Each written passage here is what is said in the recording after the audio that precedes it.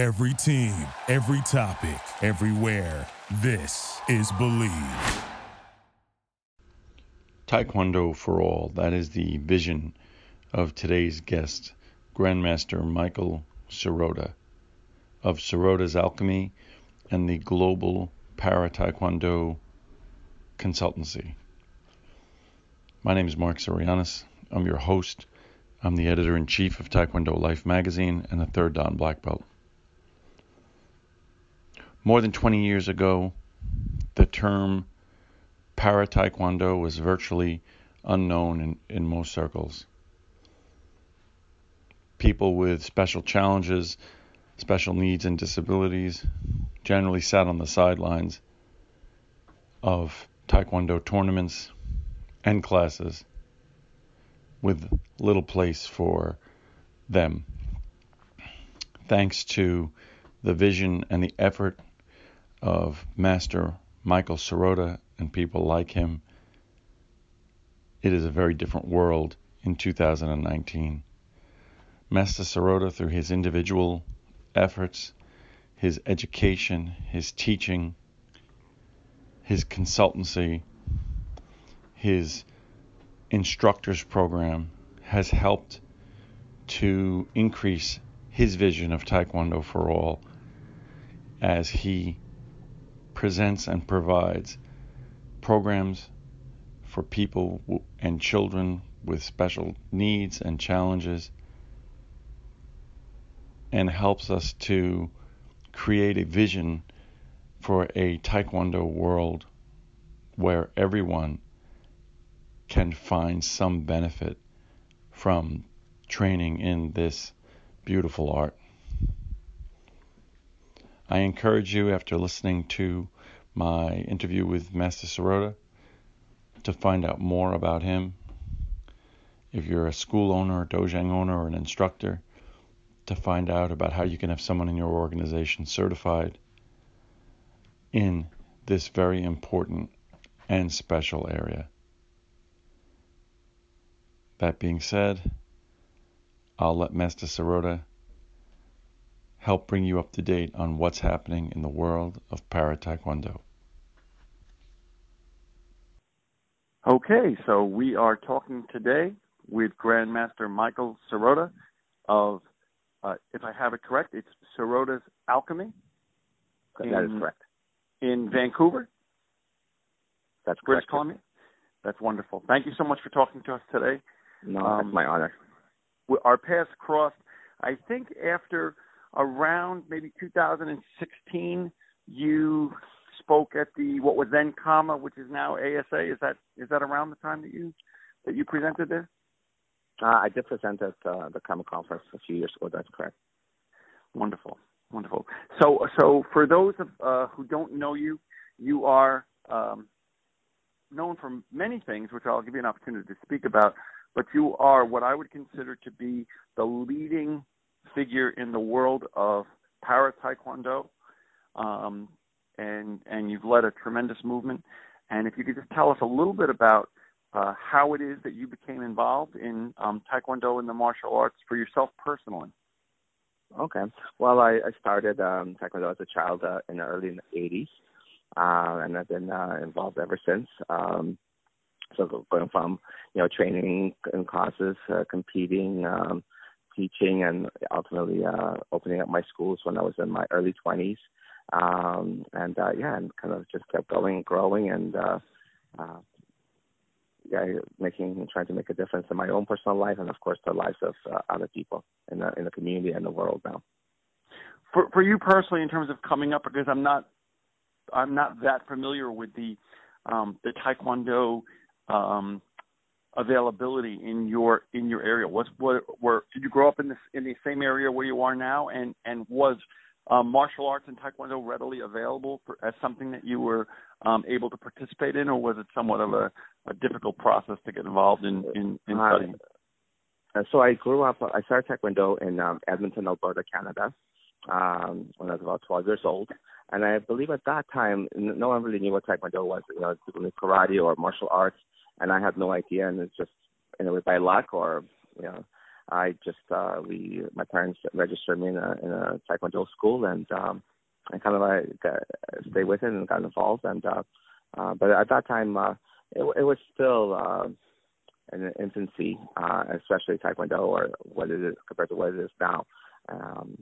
But I believe there were schools, but of course not to the same degree as it is today. Okay.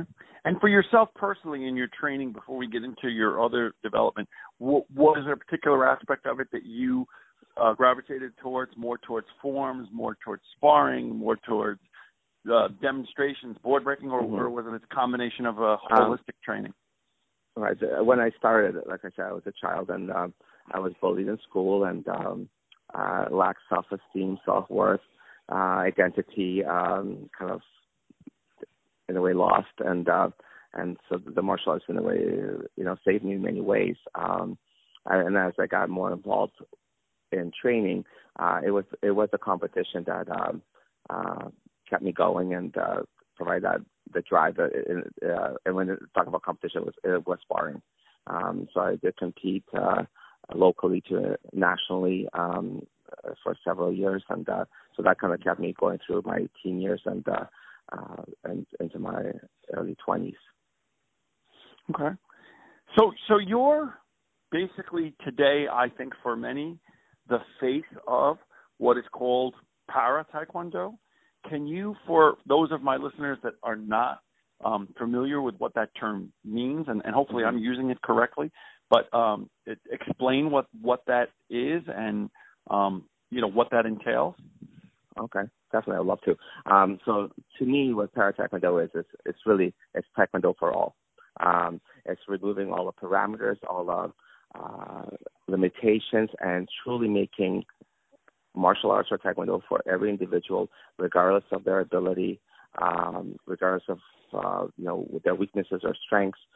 It's all encompassing, and that is what the para Taekwondo is. Para Taekwondo has grown now to become a Paralympic sport, and there's that pathway.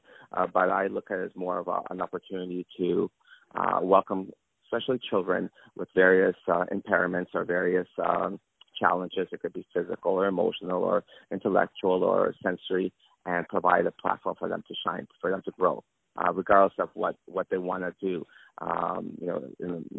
It could be competition, but of course for the huge majority of the individuals, competition is not really what they're seeking. It's they're seeking a platform to become a better person, and of course the parents are looking for platforms for their child to grow on all levels as well. So in a nutshell, para Taekwondo is Taekwondo. It is just created. It's more of all-encompassing.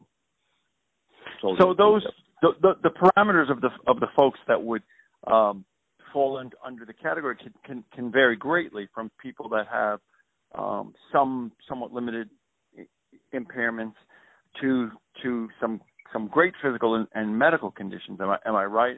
It's a relatively big umbrella. Absolutely right. So it can be, it would be someone, an individual, a child or an adult, who has some kind of a diagnosis. So it could be autism, it could be cerebral palsy, it could be Down syndrome, it could be a spinal cord injury, it could be an individual who, let's say, got hit by a car and acquired a brain injury, some kind of paralysis, anxiety disorders.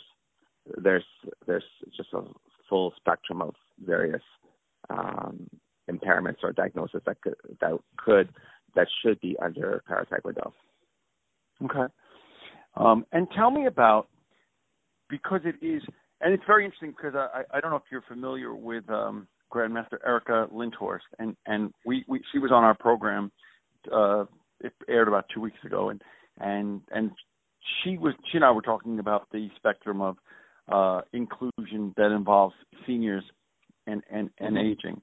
From your perspective, now from her perspective, she and I spoke, it becomes a passion because we tend to fall into that category, right? So for Grandmaster Lindhorst, for myself, the concept of thinking about this, it being on our consciousness, is more a product of the fact that perhaps for myself, I'm trying to find a place to continue to be relevant and stay in.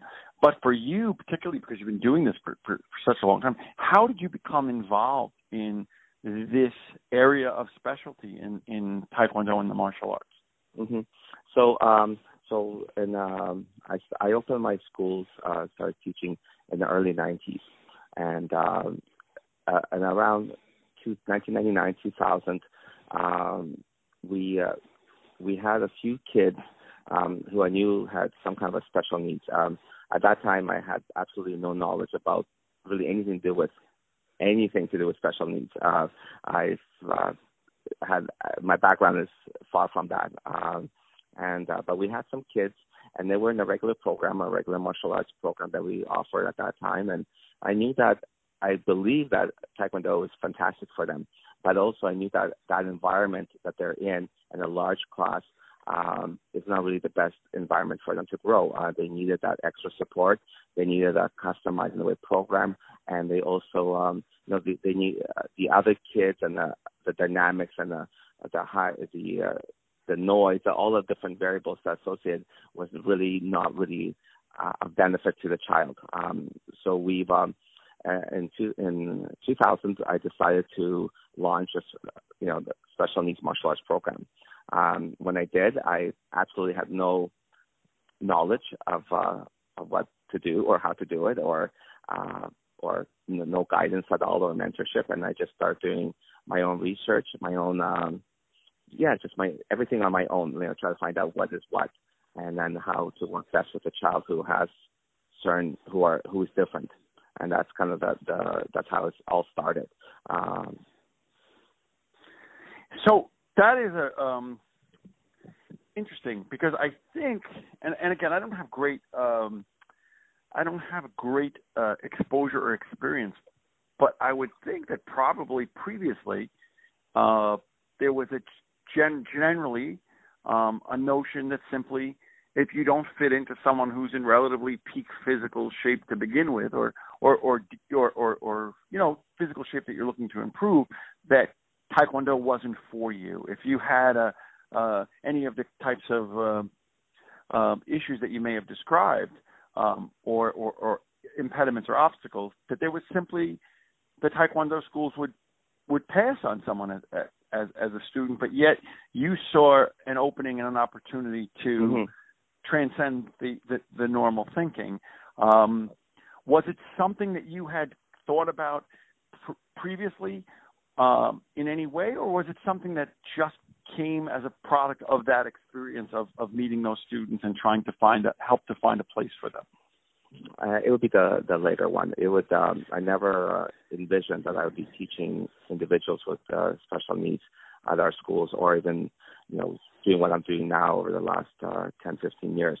The more I got involved with the special needs community, the more I realized, okay, this is my path. This is what I'm here to do. This is my calling. Like, this is it. And so the more I embraced it, the more opportunities I received, the more platforms I got to work with individuals with various different disability organizations. Everything kind of started to fall into place once I personally surrendered to that notion. My background in Taekwondo was, like you said before, is high performance training, kicking and competing, and extremely opposite of what when working with a child with special needs, because their needs are very different than what we used to do in the past. But me surrendering to that, me welcoming that, okay, this is it. Then it just slowly, actually I would say fast, quickly, it became more and more opportunities became available to me. So it's not something that I've thought I would be doing or even work towards it, but it just in a way created that platform. We were also in the year 2000. Our schools were struggling. Our school, financially, we were having a difficult time. I was also trying to think of, okay, should I do this program? What do we need to do to grow, to survive?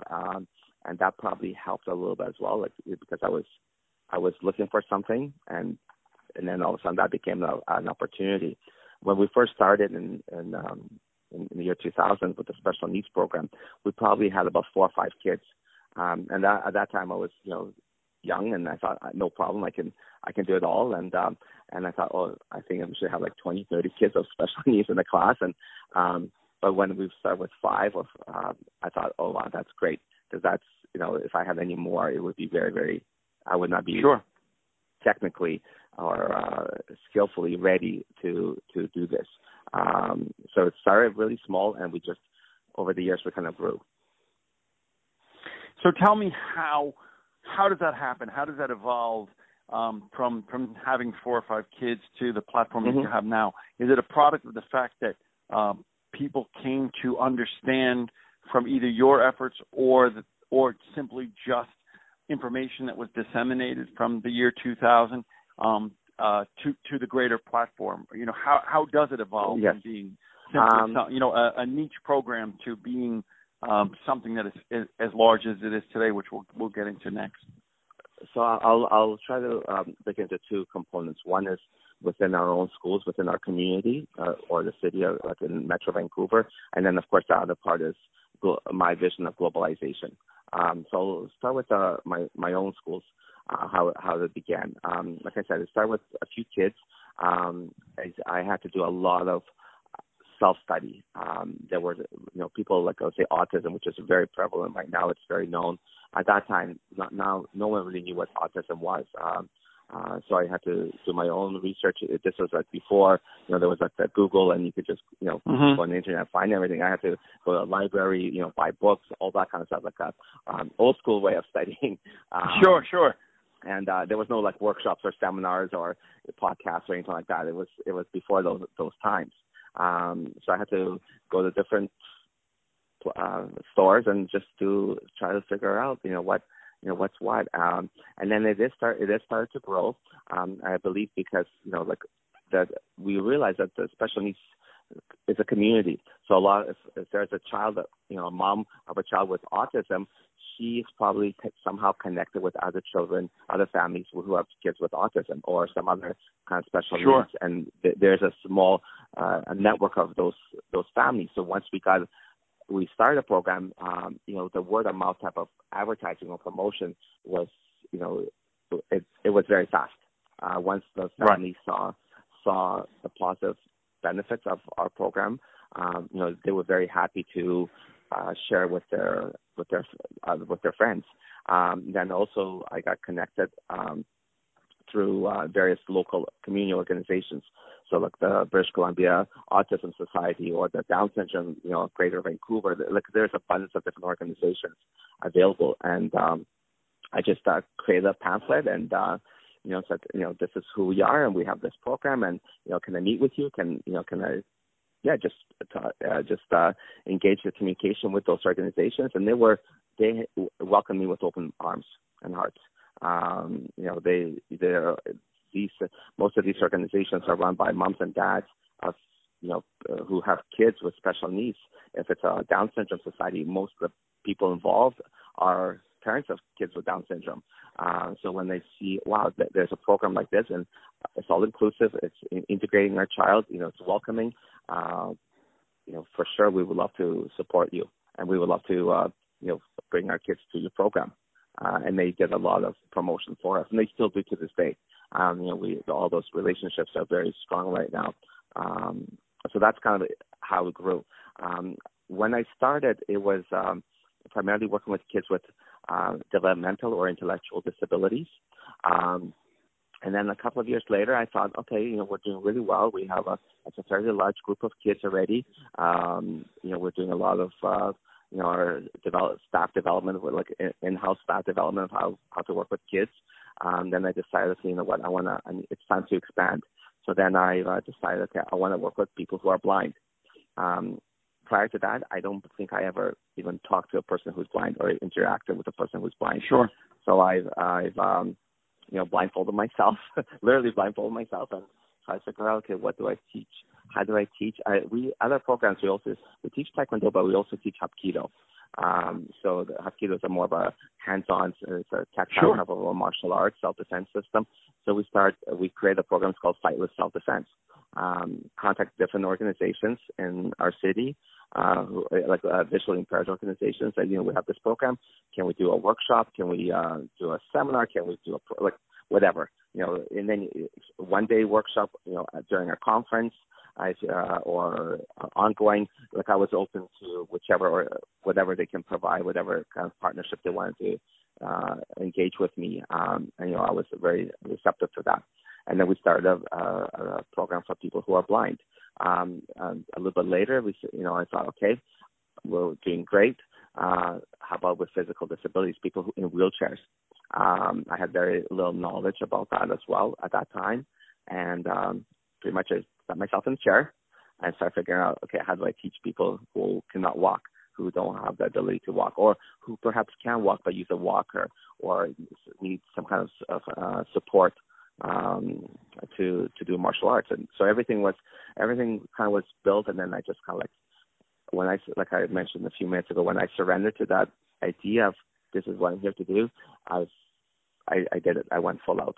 And well, it seems like a great use of true empathy in terms of being able to transition your mind towards the various segments of the student population that you were trying to service. Doing the things that you were doing, which really gives a unique perspective on it, I think, which is part and parcel of why I'm sure you had such explosive impact. So I see like sometime around 2010, 2011, in terms of your footprint of things that you were working on, that it went from being largely domestically in Canada to being really international in terms of your reach. Tell me about that and what that entailed and how that impacted the program in terms of bringing it to where it is today. Yeah, I'd love to. So around 2005, so about 5 years after I started the special needs programs at our schools, I thought, it's time to go global. And, definitely I have no connections, political connections, or even know how to do it at that time. And but I just had the vision. And so from 2005 to 2010, I started, getting in touch with different national organizations that are doing research on, about sport, like para sports, just doing as much research and networking as I can within those 5 years. Like you said, in about 2010, Vancouver hosted the Winter Olympics and the Paralympic Games, and that was really a great opportunity for me to showcase what I do, what our school does, to the international Olympic and Paralympic community and the World Taekwondo Federation leadership. So in 2010, during the Olympics and Paralympics, we hosted several different events at our school. The first one, we welcomed the president of the World Taekwondo Federation to our school. He invited some vice presidents of the WTF. There was a lot of high-ranking officials, and we welcomed. We probably had about maybe 40 to 60 or so, maybe even more of our students with various abilities do a demonstration for them. And that was kind of, I believe, their first exposure to what para taekwondo is, what it can be, how it's all inclusive. It's not just about the high performance sports. It's about everything and everyone. And then a few days or a week later, we did another demonstration, and that's where we welcomed at that time the president of the International Paralympic Committee to our school in Vancouver, and that was his first exposure to para taekwondo. And that was kind of like that was my way of, in a way, getting my foot in the door. And then since then, I was invited by the president of the WTF to do a presentation at the General Assembly in 2011 at the World Championships. I did some presentations for the council meeting. I did workshop in, I believe, in about 2012 or so in Aruba. Was invited to be on an ad hoc committee for para taekwondo development a year later or so. So that was kind of I was from 2010 to about 2014. I was working very in depth in that arena. That's great. So would you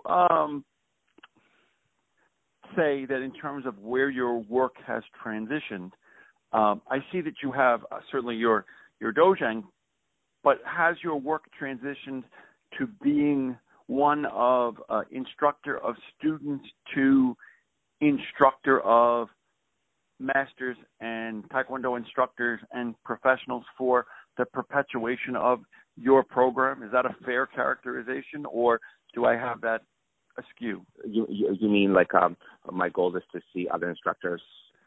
Are you primarily, in terms of the work that you're doing, is it still, because in terms of your global reach, the ability to spread what it is that you're doing to a certain degree, right, is limited if you're doing it as one individual, but you're working with all of these groups to be able to provide guidance for them is the goal to be able to, in the average dojang, to be able to implement para taekwondo programs. And absolutely. Yeah. That's absolutely correct. And how have you seen that in terms of? Certainly I follow you, and I follow what's going on in taekwondo. So certainly for me, I think probably as a young person in taekwondo, I don't think I ever conceived of it, and I don't think I ever heard the term. But in terms of my discussions and in terms of what I see, I see a tremendous amount of attention, which is wonderful to it. Where do you see the current state of para taekwondo and para martial arts? And I'm going to ask you a supplemental question: is do you find in your exposure to the martial arts that this is taekwondo is ahead of the game or behind the game, or is it something that is transcends the taekwondo philosophy? Mm-hmm. So, what, like, to expand on your statement about me wanting to see para taekwondo or therapeutic martial arts or adaptive martial arts or special needs martial arts, it doesn't really matter what you call it, or it doesn't matter to me what you call it. I have moved away from the sport of para taekwondo. I feel that is kind of on its pathway towards. It is a Paralympic sport. It's growing internationally as a sport. But my heart and my vision and where I feel I can impact a lot more is working with taekwondo instructors, school owners. Those are the ones who are on the floor, actually impacting the lives of the kids and the individuals, and hopefully individuals with special needs. So I have, the last few years, I have moved away from the international sport arena to actually working with as many instructors as I possibly can to help them start and initiate programs. And I have been doing that through seminars. I've traveled to various countries, conducted seminars, and very extensive type of events where we can provide as much information as possible to those individuals who are seeking that platform to grow. I have an online instructor certification program for people who are interested in learning more and also becoming certified. And I'm working on a few other projects as well right now to expand this my vision. In regards to taekwondo compared to other martial arts, probably taekwondo, to my knowledge, taekwondo is really the only one that has a para component. I know para karate recently has been developing, and I'm not sure whereabouts they are in their development, but I know they initiated. When there's, for example, judo, who has judo for people who are with visual impairment, and that has been around for quite a few years. But all those sport karate or sport judo, it is sport related, right, which is a very minute percentage of individuals who will study martial arts or who want to get into martial arts. The 99.99999% of the population doesn't see that as they're not interested. Now, mom and dad, who have a child with autism, they want a child to be able to talk, to walk, to engage socially, to have self-control of their emotions, to be able to overcome their anxieties, to be able to be even included in a social group environment.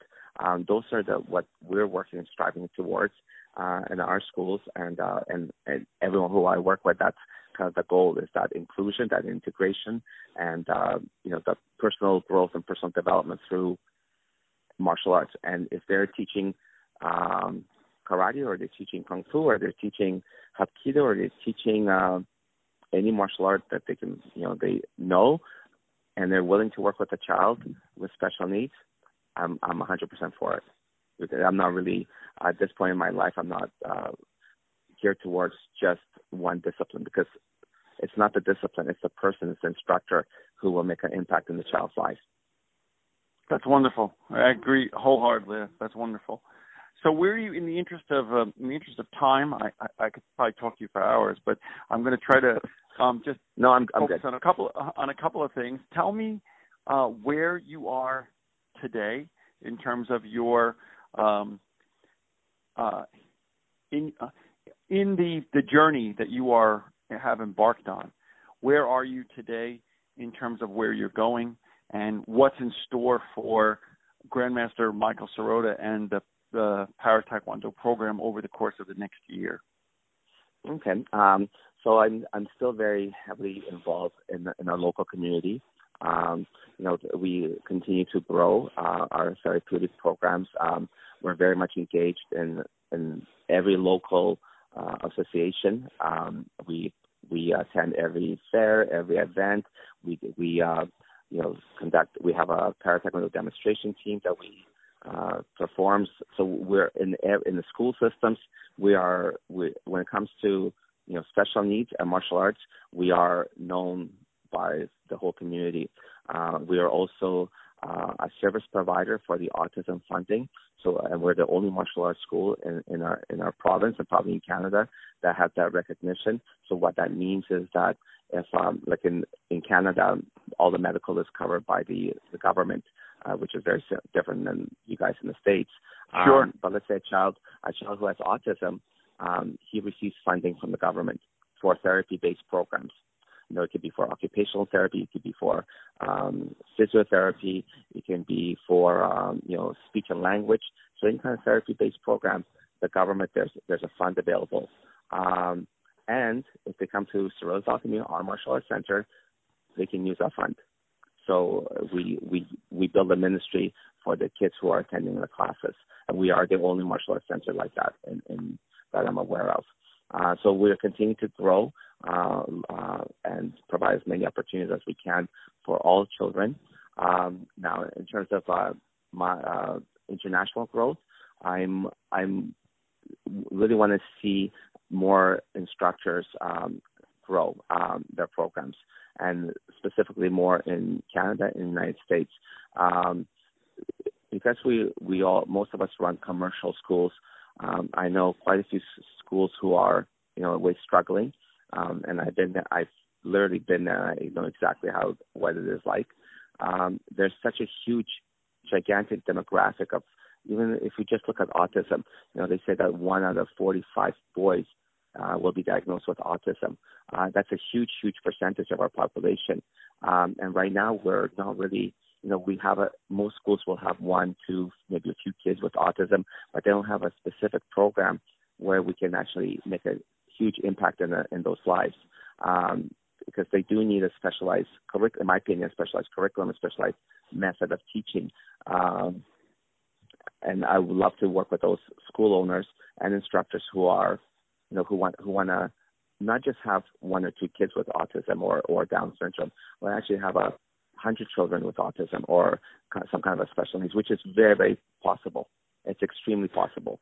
And then how can we provide education for those instructors, and how can we provide the mentorship or the guidance so they can impact the lives of, hopefully millions, financially be successful at the same time, so they're not struggling, so they can take care of their own families and their own lives and be a true asset to their community, to the all-inclusive community. That's wonderful. So for those instructors and school owners that are listening, what would be, and again, I said we're going to link a lot of the stuff in our show notes, but what would be the best place for them to get in touch with you to find out about that? What would be either the website or the best place for them to locate that information so they could get started on finding out about it? So I'll provide a few platforms. So we do the online instructor certification course that we have available right now is at tarataekwondo.com. So that is, we have instructors, I would estimate from about 30 countries who have already taken the courses and are certified and are teaching it in their countries. So that is an online course. It's, kind of go on your own pace, different lessons and an exam. And then once they complete the exam, they will receive certification from our organization. So that's the easiest, and there's a lot of content there. It took me about 4 years of development to create that program. So that's one platform. We are launching probably in July. We're launching a new program. It's called Therapeutic Martial Arts International. It's an organization I formed probably about 10 years ago, and it's something that we're taking it where it's beyond the Taekwondo boundaries, beyond the sport. It's how to teach people with various different special needs, and the idea of more of a online educational platform, which I'm working on right now, or we're building it right now. So that will be a different pathway for an instructor to learn. And I'm also always available. Someone, let's say, wants to get a hold of me, and the email is probably the best way, or they can probably find me on Facebook and message me, and I know I'd be happy to just, if anyone has a question or how to start or how to develop, that's another platform. And lastly, seminars and conferences. We host our own conferences. I've traveled to different countries for different organizations, and we provide usually like a 2-day, 16-hour seminar that I will teach, and that's more of a hands-on experience. Wonderful, and we will, and like I said, we will link all of those things. Mr. Sirota, I think one of the things that I love in doing what I do with the magazine is it's called Taekwondo Life for a reason, and we try to find stories that transcend simply how to execute the best sidekick. We do those also, but and I love what it is that you're doing. I love the use of Taekwondo as a way to better people's lives, whether it be emotionally, whether it be physically. And I think that you really are a shining example of the best of what the Taekwondo community has to offer. So I thank you for all you're doing, and I look forward to displaying it and to reaching more people in our audience, informing them, educating them, and putting them in touch with you regarding how they can be a better service to their community. And as you so eloquently put it earlier, but Taekwondo for all, which is really what we should all be trying to achieve. Mm-hmm. Well, I really appreciate it. But I do want to expand a little bit that, perhaps on the face of it within our schools and stuff, but, within our schools, we do have about 10 staff, 10 instructors who work daily with kids with special needs. So it is for me, it is a team effort. A lot of our instructors who, been with me for 10, 15 years, who are very qualified and very skilled at working with kids, and who also, create a huge impact in their life. So it's not something that, I can do personally. I want to let your readership and people who are listening know that, definitely if I can do it, if my instructors can do it, who have started off with no background in special education or anything in that particular field, can do it and are at par with, are viewed the same as an occupational therapist, as a physiotherapist, as a behavior consultant, behavior interventionist, and that's why the parents are bringing our kids to us. All the other instructors, regardless if they live in Los Angeles or, Miami or a small town somewhere, everyone can definitely do it. You just need to have the passion, the drive, and, of course, the skill sets that come with it. Wonderful. We're talking today to Grandmaster Michael Sirota, who is an eighth dan, who is a instructor, a teacher, an advocate, and who is leading the way and has been for some time in the area of what we'll call para Taekwondo. Master Sirota, thank you again for speaking to us today. My pleasure. And I look forward to talking to you soon.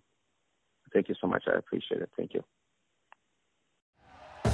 Thank you for listening to Believe. You can show support to your host by subscribing to the show and giving us a 5-star rating on your preferred platform. Check us out at Believe.com and search for BLEAV on YouTube.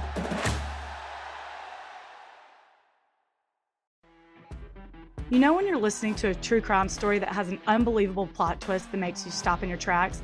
That's what our podcast, People Are the Worst, brings you with each episode. I'm Rachel. And I'm Rebecca. We're identical twins who love true crime cases that make you say, didn't see that coming, and we hate the people responsible for them. Listen to People Are the Worst now on Apple, Spotify, or wherever you get your podcasts.